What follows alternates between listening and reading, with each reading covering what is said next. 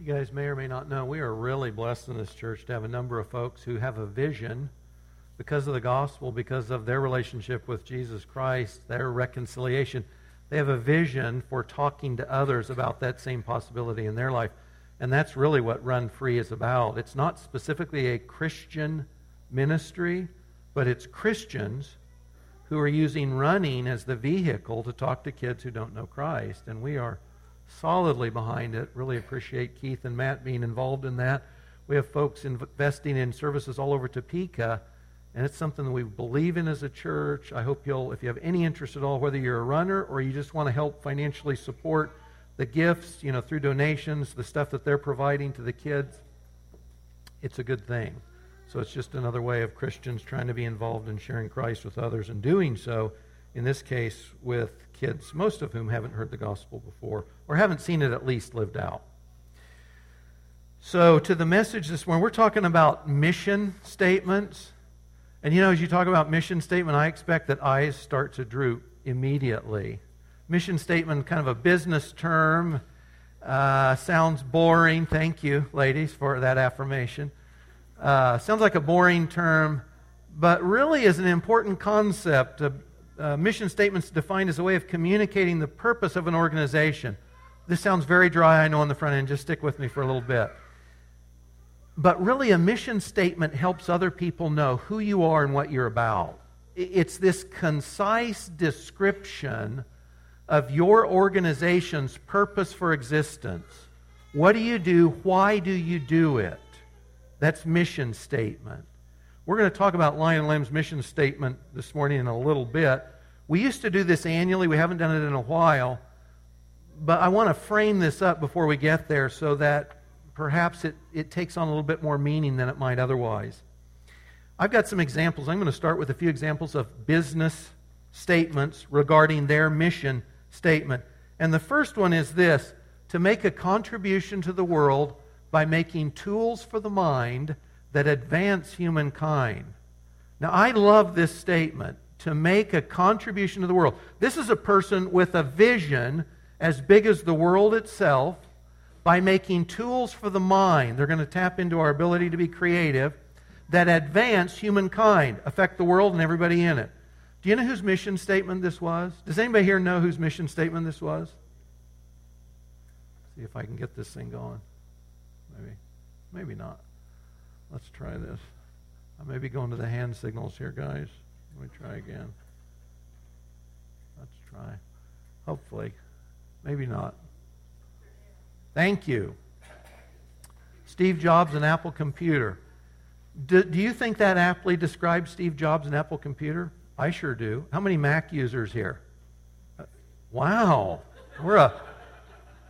He didn't affect all the world, did he? A small part of it. But I think that's apt. I think that was a great description for Steve Jobs personally and for Apple Computers. Let me read you a couple more. How about this one? To unlock the potential of nature to improve the quality of life. To unlock the potential of nature to improve the quality of life. That's Archer Daniels Midland's mission statement. They're probably the biggest agribusiness in the world. But that really speaks to what they do. They genetically engineer stuff so that it grows better, faster, more of it, etc. That's really concise and helpful. How about this one? And I can't speak to this one, never been in a store that I'm aware of. Will be the easiest pharmacy retailer for customers to use. That's CVS Pharmacies, Walgreens competitors. They say we're going to be the easiest place for folks to come in and get their prescriptions filled. And I really like this last one because it taps into the emotion. A mission statement could be really dry, but the best ones will engage the emotions in some sense because you're really getting, why do we exist? What are we doing and why is it meaningful? So listen to this one.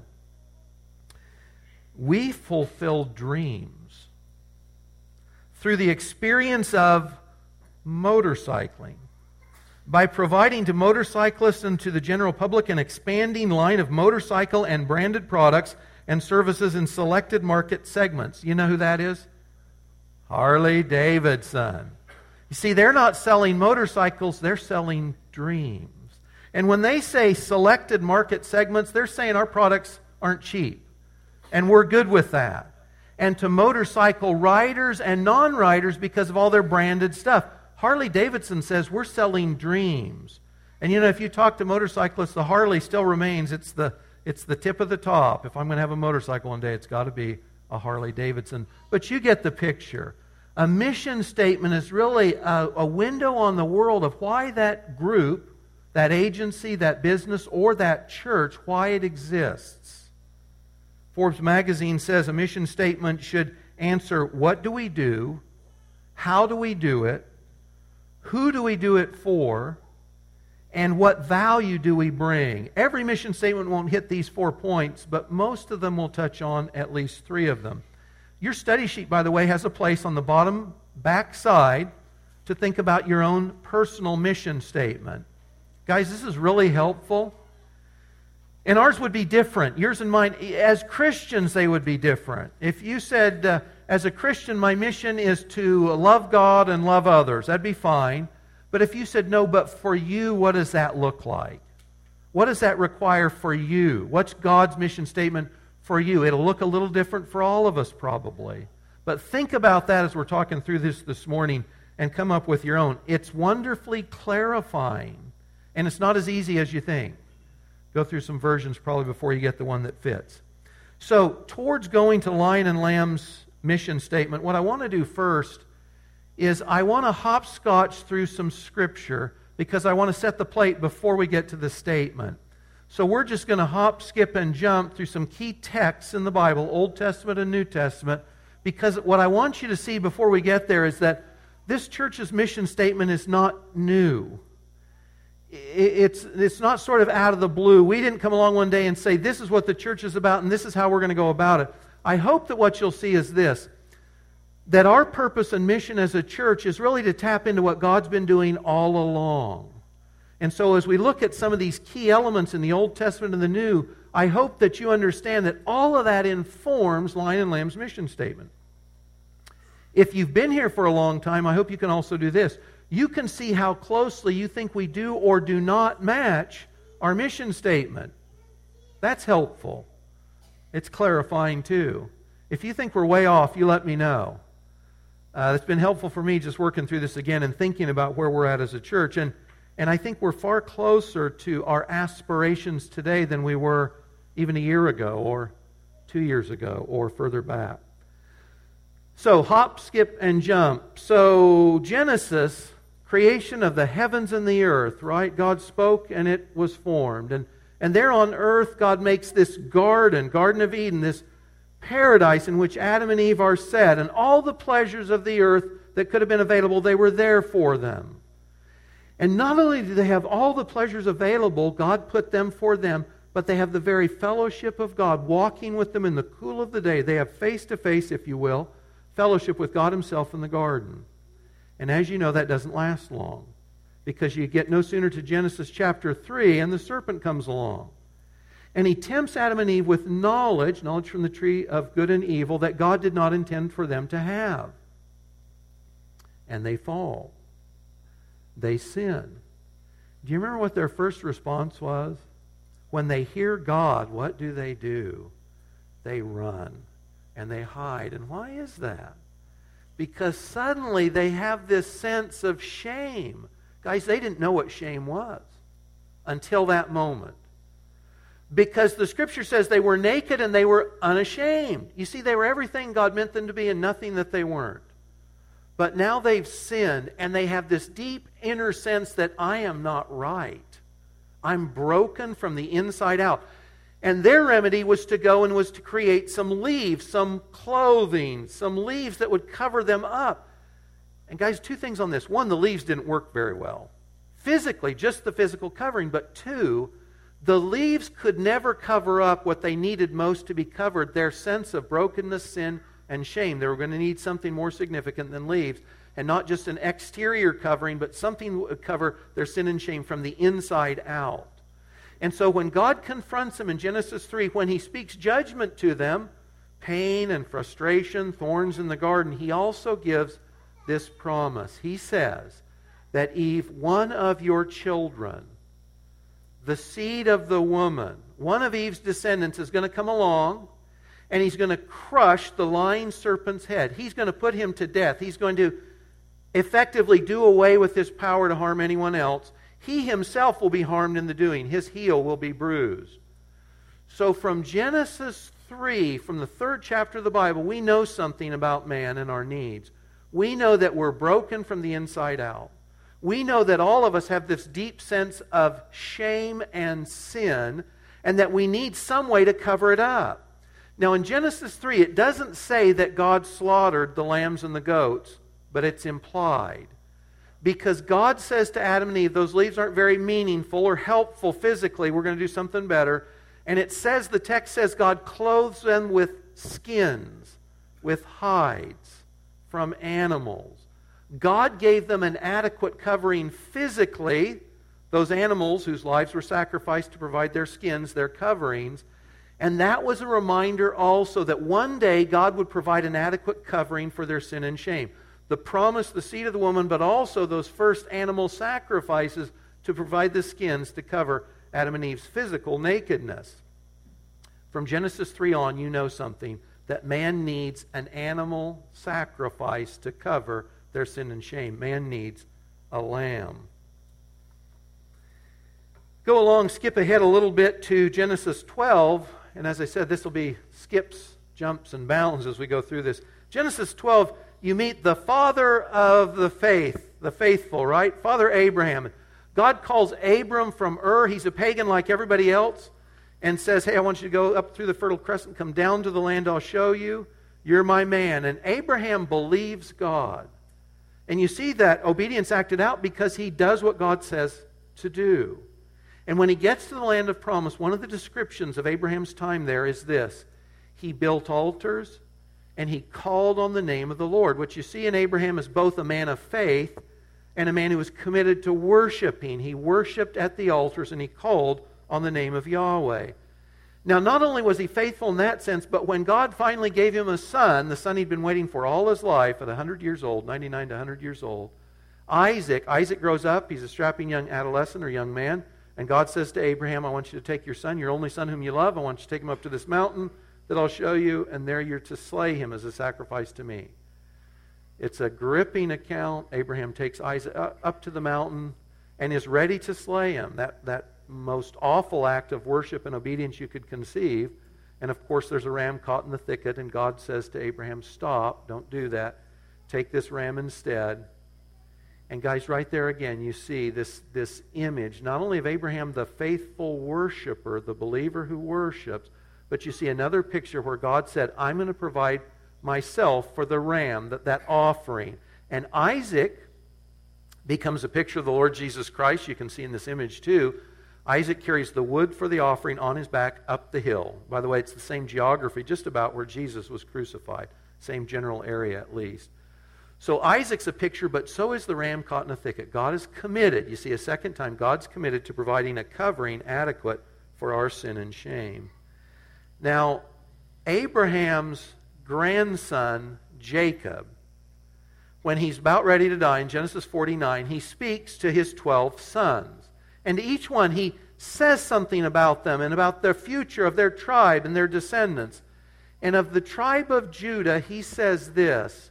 He said, Judah will have a descendant who will be like a lion. He will have the power of a lion. He will destroy his enemies, and the rod of royalty, the rod of reign and kingship will rest with Judah. Judah's descendant will be like a lion. Guys, by the time the book of Genesis ends, we know two things. God says that he's going to provide a lion and a lamb. He's going to provide a lamb for our sin and our shame, and he's going to provide a lion to rule the world. That's before you get out of the first book of the Bible.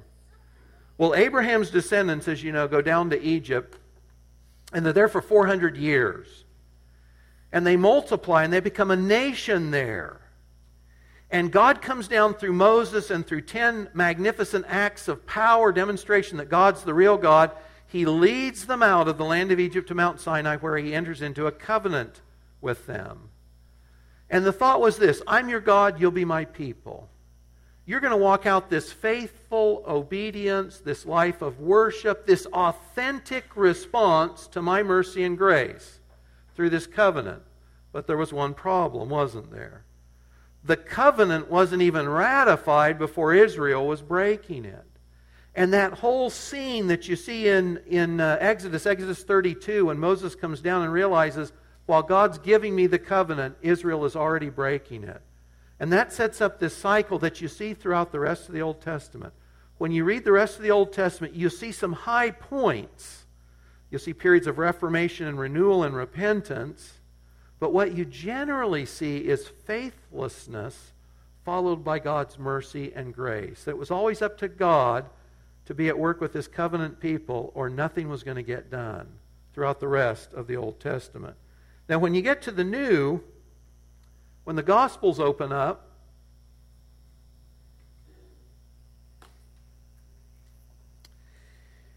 we see the seed of the woman arrive, don't we? God the Son, the second person of the Trinity, comes down through the Virgin Mary, born onto this earth as God said He would be.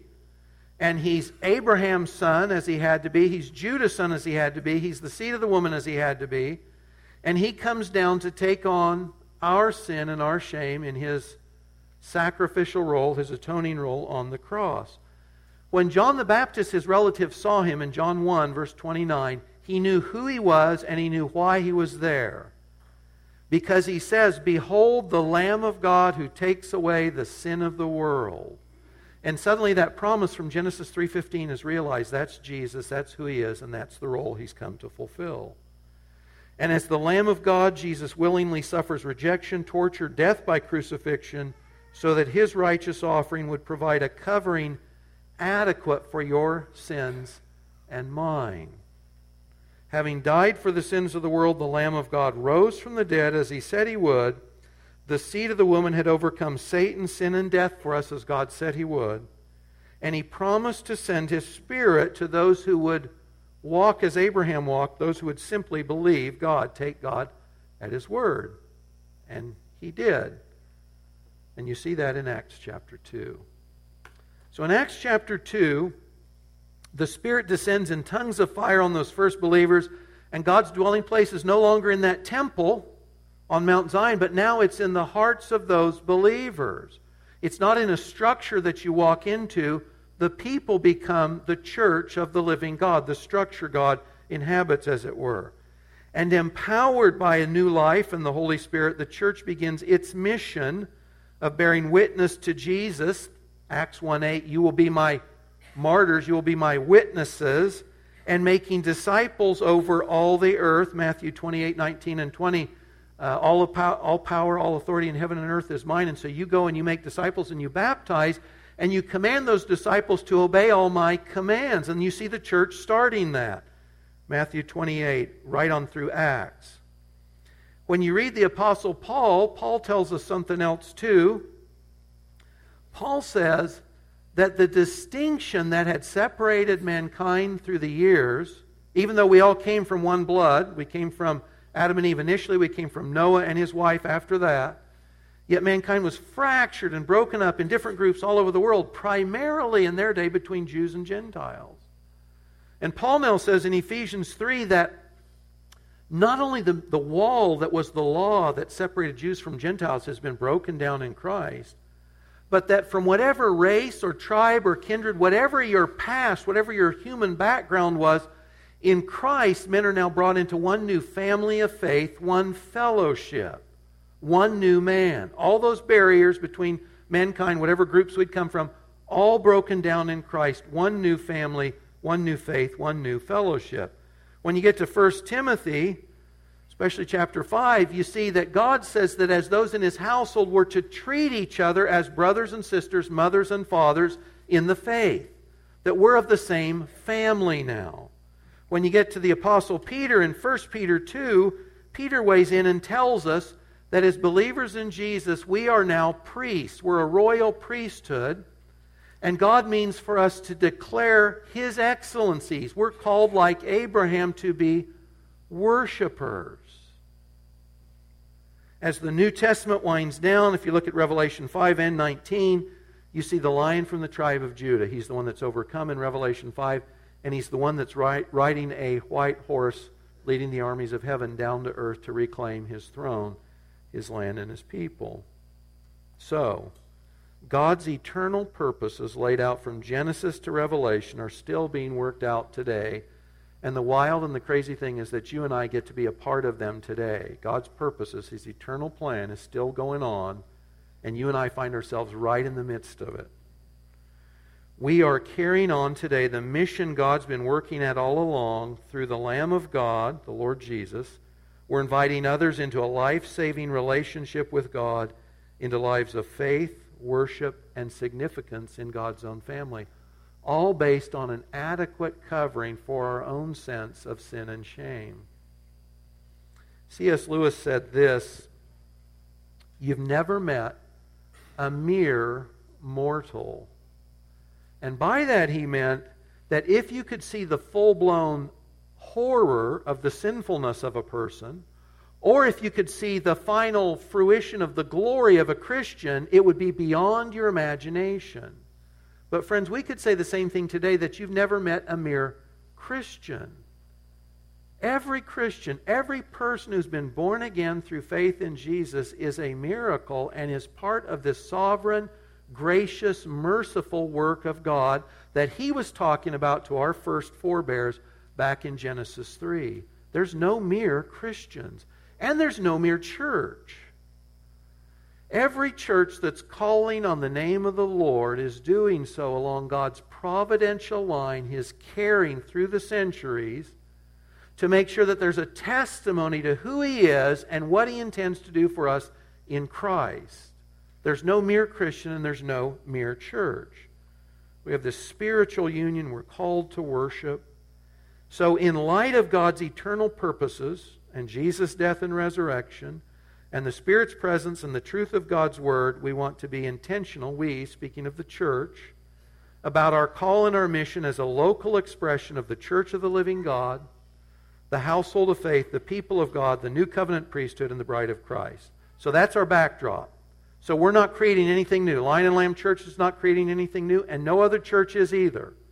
We all find ourselves in the stream of God's grace and sovereign role through the universe, through time and through history. God's at work to bring about His purposes, and that's where we find ourselves. So with that, Lion and Lamb's mission statement, and hopefully you think this rings true both to the biblical record and to this church as it stands today. So this is the church's mission statement. Lion and Lamb Church is a fellowship of worshiping believers committed to authentically pursuing a vital relationship with Jesus Christ and obeying all His commands. Lion and Lamb Church is a fellowship of worshiping believers committed to authentically pursuing a vital relationship with Jesus Christ and obeying all His commands. We're going to take this phrase by phrase in about 12 minutes, not long. But you see if this is the church that you're a part of, or maybe the church you want to become a part of. Lion and Lamb Church. I can't tell you how many times I've had to say, it's not the Lion and the Lamb, it's Lion and Lamb. It's not L-I-N-E, it's L-I-O-N. It's not the farmyard or the barnyard, it's biblical imagery of Christ. We've had 2 queries to the Lion and Lamb website in the last month to say, where did you get your church name? Is that out of Isaiah? Both people asked, is that out of Isaiah? Well, no, it's out of John 1:29 and Revelation 5:5. Behold the Lamb of God who takes away the sins of the world, and the Lion from the tribe of Judah has overcome. He's conquered. But the name of the church goes, friends, to our key identity. The thing is, we want to make much of Christ. We understand that knowing Jesus, that is the thing. And so our name reflects that tie to the person and the work of Jesus. The Lamb of God, Jesus, fully covers our sin and shame. And that's something people need to know. You know, as a Christian, I hope that we don't suffer with some sense that we're still inadequate before God, because we are justified before a God who knows everything we've ever done and everything we ever will do. And in Christ, the sufficiency of His atoning sacrifice is so full that our sin and shame is absolutely covered by Christ. With John the Baptist, we intend as a church to point others to the Lamb of God who takes away the sin of the world. This is a big deal. Friends, if we were starving and someone fed us, wouldn't we want to tell others where you can get food? If you were naked and needed someone to clothe you, wouldn't it be a good idea to tell someone else where they can get their clothing too? And that's what we want to do. We follow Jesus as the Lamb of God also by intentional humility and a giving of ourselves to serve God and each other as the normal path of life. If you talk about a Christian as proud, you're talking about something that should not be able to exist. Christians follow the suffering servant. Jesus is the model of humility. A proud Christian is a contradiction in terms. We try to intentionally put on humility in the way we interact with God and with each other because we understand that's what it means to follow the Lamb of God. We also follow Jesus as the Lion from the tribe of Judah. And I hope one of the things that's true for all of us is we're waiting for Jesus to return. If you read Paul or you read John, Maranatha, come Lord Jesus. Christians are meant to live this life with this expectation that at any moment I could hear God call my name in death or Jesus return to the earth to call His church to Himself. That we live with the expectancy that the Lion from the tribe of Judah is coming back and we're going to be there. We're going to be with Him. We follow Jesus as the Lion of Judah, friends, when we call people to obey the gospel. The gospel is not just an invitation to life. The gospel is a command. Romans 1:5 talks about the obedience of faith. Paul said in Acts 17, God commands all men everywhere to repent. The gospel is a command as well as an invitation, and we represent Jesus as the Lion of Judah in compelling people to believe the gospel. If you're here this morning and you're not sure your sins are forgiven, if you still have that sense that I'm not what I should be. Now, we'll get to this in a minute. None of us are what we should be yet. But do I know my sins are forgiven? Do I know that if I died today or this moment, I would stand justified in the sight of God as my Father? Do I know that absolutely? And if I don't, I can. Jesus promises, the one who comes to me, I will not cast out. You come to Christ and you just say, Lamb of God, I want you to cover my sin and shame, and He will. That's the biggest thing. Nothing else in life matters. That's the only thing that matters, is knowing Jesus as the Lamb of God first. But our name reflects the centrality of the person and work of the Lord Jesus. So Lion and Lamb Church is let me get caught up here, is a fellowship. With the early church, we're committed to fellowship as a way of life. And by fellowship, we mean interactive. I know you and you know me. Now, even in a small church our size, you won't know everyone, and that's not what we mean. But you'll know some well, and some will know you well. And they'll know you well enough, and you'll know them well enough to fulfill the one another passages, over 50 of them in the New Testament, to love, to serve one another, to treat others as more important than yourself. You can't do that if you're not in relationships that are close and personal and transparent. It's possible to come as a stranger into a church on Sunday morning and sit next to strangers and smile at strangers, sing the songs of Zion with strangers. It's possible for you to enjoy communion around the Lord's Supper with strangers. It's possible for you to leave a church having done all those things as a stranger. And that's a shame, because that's not what God has called us to. God has called us to fellowship, to intimate, personal, transparent relationships with each other, and we try to be very intentional about that as a church as well.